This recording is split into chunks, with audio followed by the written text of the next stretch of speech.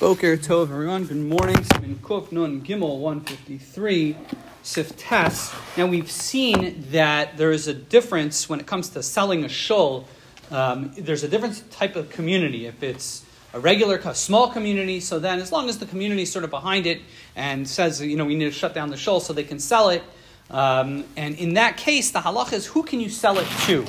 So the halacha in Siftes is Kishemochem Anshe Hakfar Beis HaKnesses. If a regular city, an out-of-town city, a smaller city sells their shul, Yicholim Limkar Mimkar Olam. The sale can be a permanent sale. V'lokeach Yasakol Mashe Yirtzeh. And the person who buys the shul can do whatever they want with it.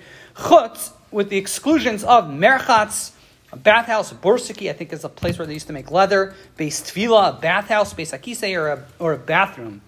These are considered disrespectful places, and a place that was once a shul shouldn't be turned into these types of places. Now, we've seen that in a big city, the halacha is that a shul can also be sold. However, it can be sold. The only time it can be sold is b'zayin tuvei ha'ir b'maimad kol ha'ir. If you have the trustees of the city in a public, unanimous sense, so then it can be sold. In machru Shiva tuvei ha'ir b'maimad anshe ha'ir. In that kind of situation, the Machaber tells us if it's sold with that kind of authority, yasa lokech afilu arba elu dvarim. You can even do these four things. Now, the Mishnah Brura points out, and he quotes in the Ber Halacha, not so simple. It is a machlokas rishonim. The Machaber does paskin that you can do whatever you want with it, but it's not so simple.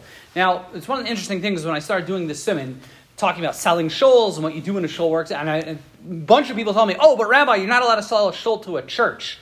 It's like funny. A couple of people have told me that. It's one of the most fundamental elements in all of Judaism is don't kill, don't steal, and don't sell a shul to a church.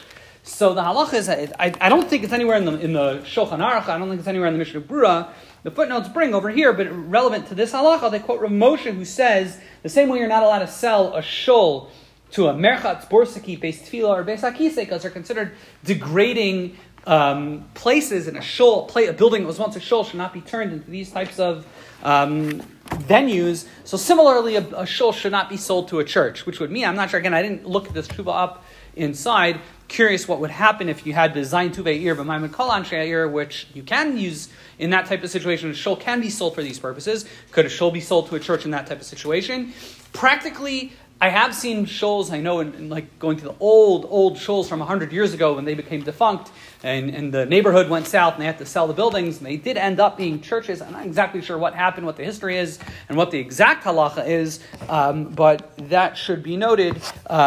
It would, certainly if you have zayin tuvei ir, b'maimad kol anshe ha'ir, it seems like it could be done, but at least it would be a machlokas. Wishing everyone a wonderful day.